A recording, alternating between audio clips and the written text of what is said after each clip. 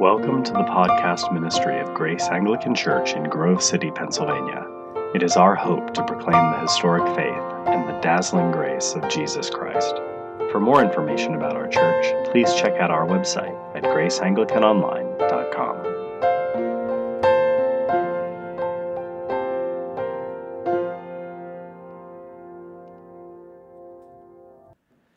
I'm wondering if you've ever had a moment in your life in which you changed course very rapidly, where you dropped everything and chose a different path, abandoned your routine and changed course to such a degree that people around you would have thought that you were a little crazy for doing it.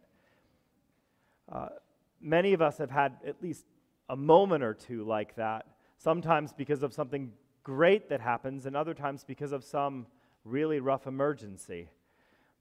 Perhaps you had a child who struggled to learn for many years, and reading was such a chore for them and a burden that they couldn't seem to bear, but eventually they were able to master the craft, and then their elementary school teacher wanted them to read a poem in front of the whole school at some assembly.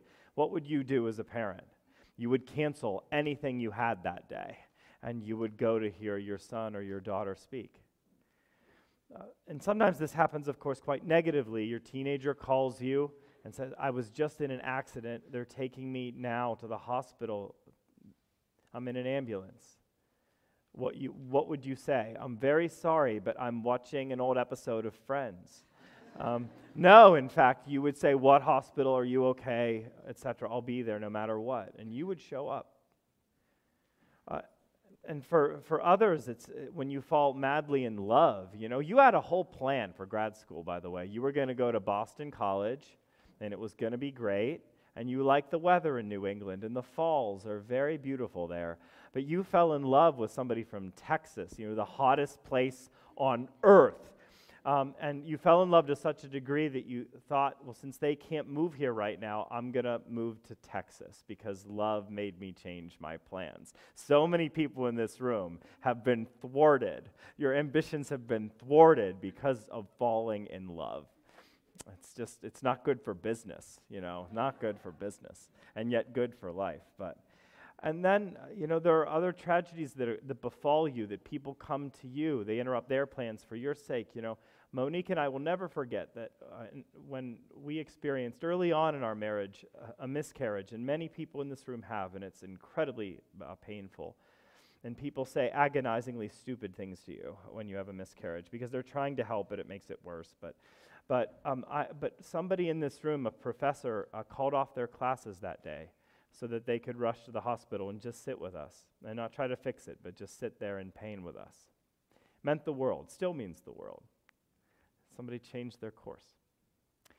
Well, that's what happens in the calling of these disciples. Jesus plods along the beach, walks the docks, and finds these men who are just doing their jobs and offers them an invitation, and they say, okay. And everything changed.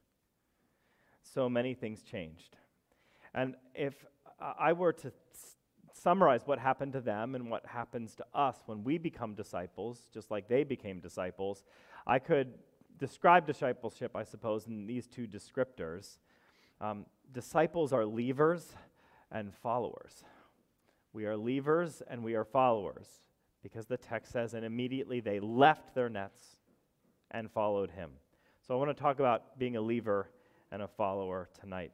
The context is important, and a whole sermon series could be preached on the context, but Jesus, at the beginning of our passage, alerts people that the time for the kingdom of God is here. It's all ready, and he is now prepared to say what he has to say and to construct the empire of God in the world. He's ready. And what is the first thing that Jesus does for his new empire? I mean, think about that. He's saying, what I'm doing and saying and embodying is the great change we've all been hungering for, and which everybody is deeply hungering for, that God would come in and fix the place, and God would redeem, and God would solve our problems. And how does he begin this great empire? He hangs out at the docks and chooses some people that catch fish. That's a little surprising. He doesn't hire a PR consultant, and he doesn't, train a militia or assassins to take down Pontius Pilate. He has no plans and has never had plans to turn Rome into a theocracy. Like nothing like that. It's actually somewhat dull by comparison. He goes down to the docks and he hunts after fishermen. And what is the response after he offers the invitation, come and follow me? People become leavers and followers. So first, leavers. This is verse 18 again. And immediately they left their nets. And immediately they left their nets. I think that's the simplest phrase ever and endlessly profound, what these men did at that moment. It's endlessly profound because Simon and Andrew, and later James and John, were fishermen by trade. This is not a hobby like your Uncle Hank who hangs out at the lake with the beer and a fishing pole. This is not like that. These are not people that fish with string and a worm. These are people that are very well trained in a craft. They own boats. They take those boats into the Sea of Galilee. They send out sprawling nets that are, 25 feet wide, and they collect as many fish as they can, getting scores of fish, and then they sell them at the market to make a profit. So these are professional tradesmen. These are fishermen. And the net is really symbolic of their labor. Without the net, they can't work. Without the net, they'll never catch enough fish to be legitimate tradesmen fishermen. And so the net that they let go of represents so many things. It not only represents their trade in general, it represents their financial security. That's what the net is. That's their financial security. That's why they have to mend them at the end of the day to make sure they're okay and can catch fish the next day. It's financial security for themselves and their families, right? That's how they provide a livelihood, and a predictable one at that. But it's also a gift to society as a whole because they're providing something that's necessary. They're not making fidget spinners, which are wonderful, but not necessary. You don't really need one. You don't need them at all anymore. They were only popular 8 years ago for a week, but I decided to mention it for some reason. Instead, they're providing people with food that they need to survive, right? It's a fishing community. They need somebody to fish the fish so that they can eat. Well, you provide stability for society, financial security and stability. That's what the nets represent. Also, the nets represent something like familial bonds with your family, because fishing was a family business. In the first century, you grew up with your family who trained you in a particular craft, and that's just what you did. You didn't have career counselors who would give you a future in the graphic arts. Like, that just didn't happen. And so you didn't have to pursue your passion. Nobody thought of it that way. They're like, how do I not die next week? Like, that was more the ambition. How do we not starve? And so what you did was you apprenticed yourself, most likely under your father, and you would train up in the family business. And that's what happened here, because they have a father who was named in the text. His name is Zebedee, right? Zebedee is the fisherman, and evidently he's just holding the nets at the end of the day as his two sons walk away from the family business. And so to leave your nets meant leaving your trade, leaving your financial security, and leaving, in many cases, your familial bonds. And in the first century, there was nothing more important than your blood kinship.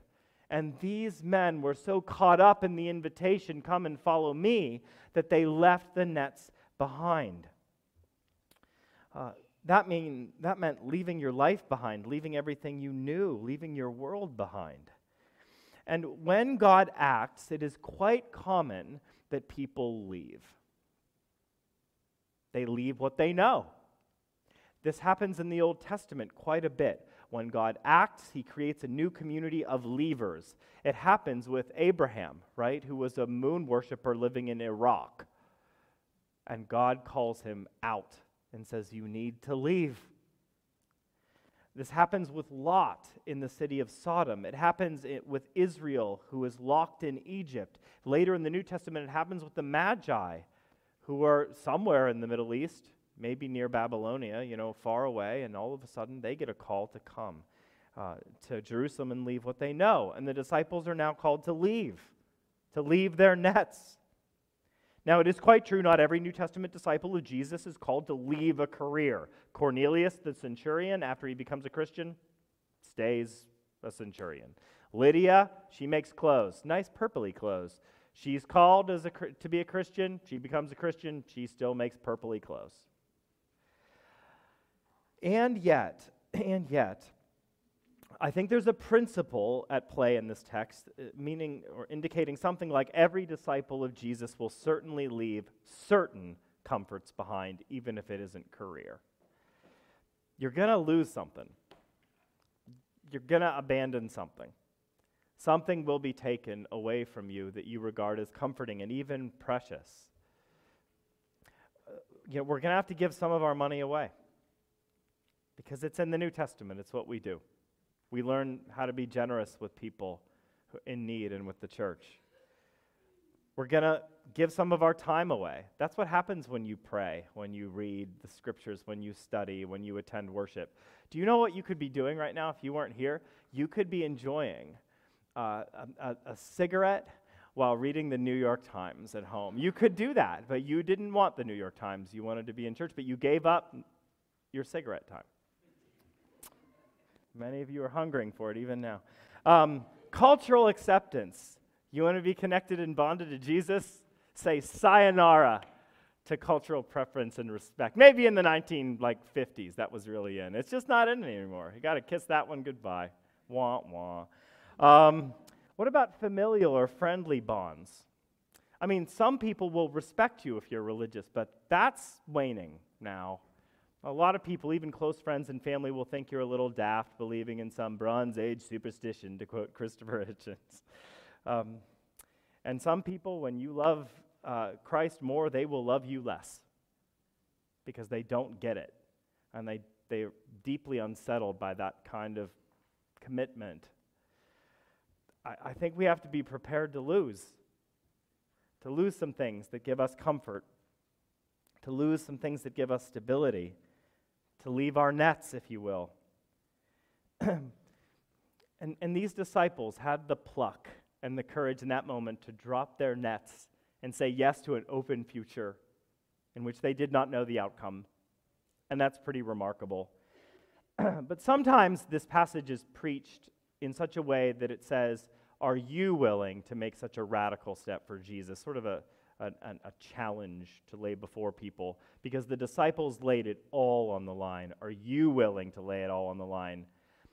Here's the thing.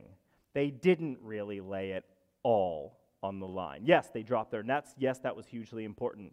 But the disciples clung to all sorts of weird things and brought them into their continual discipleship and relationship with Jesus. Lots of things. Thomas clung to his doubts. Peter clung to his militancy. James and John clung to their ambition. Nevertheless, Jesus worked with them step by step as they learned to let more and more go. But they didn't lose everything all at once. It was, in fact, as the New Testament carries on, gradual. And we know that because of the biblical narrative. So if you're thinking to yourself tonight, look, I haven't left a whole lot. I've not been so radical. I haven't involved myself in reckless abandon for the cause. You're not alone. They learned as they went to. And they learned to let things go.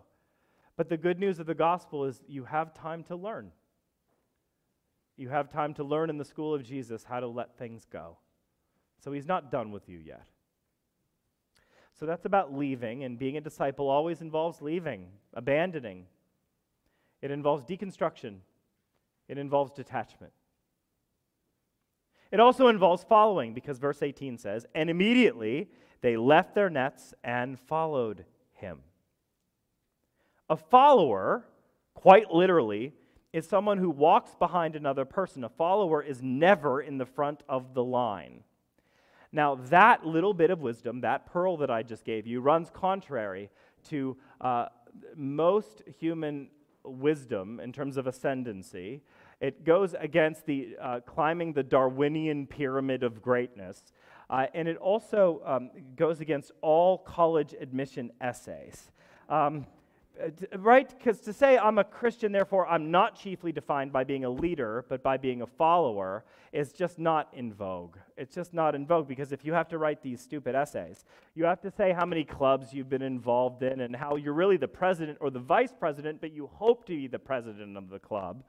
You're great at managing people, at organizing people, meaning controlling people, that you're really into that. And here's what I want to say. That's neat. I mean, it's neat that you like that. It's really great. But in Christianity, that always has to be way down the list. Your first defining feature as a Christian is not your leadership capacities. It's that you're a follower of somebody who's a better leader than you. By the way, that's tremendously relieving. Isn't it nice? You don't have to define all your terms and be in charge of everything and everyone else in your life.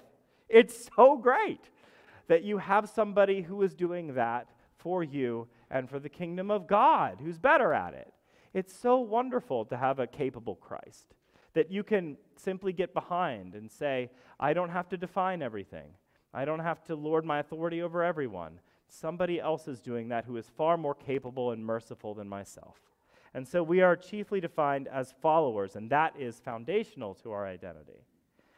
Now the question has to be asked, what does it mean to follow a rabbi within the first century, especially because the rabbinic model of education differed rather significantly from our own graduate or PhD programs today. Most PhD programs are about honing some cerebral craft, right? Knowing a subject really well and being able to posit certain arguments and defend them well. Nothing wrong with that and a lot right with it. But education in the rabbinic tradition, at least in the first century, was far more holistic. It involved not only intellectualizing certain things and memorizing teachings of a rabbi, but perceiving the world as your rabbi perceived the world. Having the sensibilities and sensitivities of your rabbi, developing the feelings of your rabbi, spending time with your rabbi and noticing how your rabbi spends time, developing the rhythms of the rabbi and the reactions of the rabbi. In other words, it's personality mirroring. You see something admirable in this person who is your leader, and you as a follower seek to emulate, insofar as you're able, the qualities and character that you see before you. To be like your rabbi. You know, the Mishnah, which is a collection of originally oral traditions written down over many centuries, has a beautiful line about the students of a rabbi. It says something to the effect that it is blessed to be covered by the dust of your rabbi. What did that mean? That you were sitting down at your rabbi's feet in the dust, but you were close to him and wanted to listen. But also you were walking behind your rabbi, and as his sandals kicked up, dust would get on you because you were close. There's a proximity, a bond that you're sharing, that you're being holistically informed and affected by the genius of your rabbi in all sorts of ways. You're that close. And so Jesus, the rabbi that wants these close followers, gives these first gentlemen one specific line about their future task as part of his discipling vision for them. He says, "You will now be known as fishers of people, fishers of men. You can keep the fisher part, but I'm changing what you fish for. Before, you were extremely into halibut and trout, and that was good for the time being, but now that's about to change. I need you to catch people and bring them into the kingdom of God." Now, there's nothing wrong with catching trout and halibut. It's really grand, but it's not ultimate. It's not eternal, because as great as those things are, people matter more. And people are made of eternal ingredients. And God wants his image bearers back. So he sends people out, emissaries out into the world to gather them together so they don't get lost. He wants his kids back. And so that's the task put before these apostles, is to fish for people. Now, I just want to underscore how beautiful that is. that God is here in Christ changing their vocation. Because, there's something more to existence than merely existing. There's something more to existence than paying your rent and griping about how much your mortgage is and complaining about taxes and changing the oil in your car and making or reheating lasagna. All of those things have value. They're all great, but there's something even more going on in the world, and that is this: destiny. Eternal destiny, that God actually has an evangelistic cause within the world to bring people toward himself, to catch other human beings so that they don't get lost, to create a new empire of light in which you can be a member and you can be a fisher for people. And that, friends, is a really wonderful calling. And so he calls them into that new dignified position. Now, it is quite true that in a real sense, this original call to the first disciples is unique. They were to quit their jobs and become itinerant preachers of the gospel. Not every Christian, very obviously from the biblical record, is called to this. In fact, not every Christian is called to be an evangelist in the strict vocational sense. Because in Ephesians 4, Paul writes, some he has given to be evangelists. And the word some in Greek means some, meaning not everyone is an evangelist, somebody trained to communicate the gospel with great power and clarity. That's an office within the church, not a universal call that people need to feel guilty about because they're not doing it well enough. Not everybody's called to be an evangelist. But it is also true that all Christians are involved in some aspect of catching people, some aspect of being fishers of men. What do I mean? Well, you may not be an evangelist per se, but some are called to pray and intercede for the mission of God in the world. Some are called to be financially generous, audaciously so, for the mission and ministry of the church. Some are called to encourage people to go into ministry or to encourage those who are in mission work. Some are called to train and equip others for mission. Some are called to create friendly bridges to the outside world for the sake of mission. And yes, some are called to quit their jobs and involve themselves in full-time ministry and mission work. But all of us are on the same boat, contributing to the same fishing endeavor. And so you, with all of your current problems, with your limitations, with your present vocation, can utilize the gifts you have in such a way that it gives your whole life a new dignity and destiny. There's something of rich eternal purpose in you. Or to quote the Broadway show The Producers, there's more to you than you. There's more to you than just the day in, day out grind when you offer the day in, day out grind for the purposes of God and his evangelistic kingdom endeavor. Jesus wants you to be part of that. So that's something about leaving and something about following as fishers of men. And I'd like to end with a word about how this passage descends down the corridors of time and addresses us right now tonight. Because the call of discipleship, the follow me call, echoes forth into this moment because Jesus calls you. Jesus doesn't just plod along Middle Eastern beaches. He's in Grove City. And he says to you tonight, I choose you. I want you. Come and follow me. You know, what made these disciples leave so much, drop their nets, and immediately follow? What made them crazy like that? What made them leavers and followers? What compelled them to do something risky and seemingly unseemly? One answer, I think it's the answer deep down: love. Love makes people do wondrously crazy things. Love pursued Peter and Andrew, James and John in the midst of their dulling careers. Love sought after them first. They were wanted and chosen by Harvard before they even applied to Harvard. You know, the typical first century rabbi did not go out scouting for students. No, they had aspirational pupils apply for a place at the rabbinic school. And they'd be accepted only if they were the cream of the crop and had proven themselves completely worthy and trustworthy for the cause. That's not the model that we get in Jesus. He gets low. He walks down to the docks where nobody else was walking to. He wants the middle-class, anonymous faces that we'd easily overlook because they seem all too overlookable. He wants people who don't have all the right answers, who don't have good comebacks and arguments, who have a million confusing qualities and intractable problems. He adores them. He wants them, he seeks out them, and he adores you and wants you and seeks after you.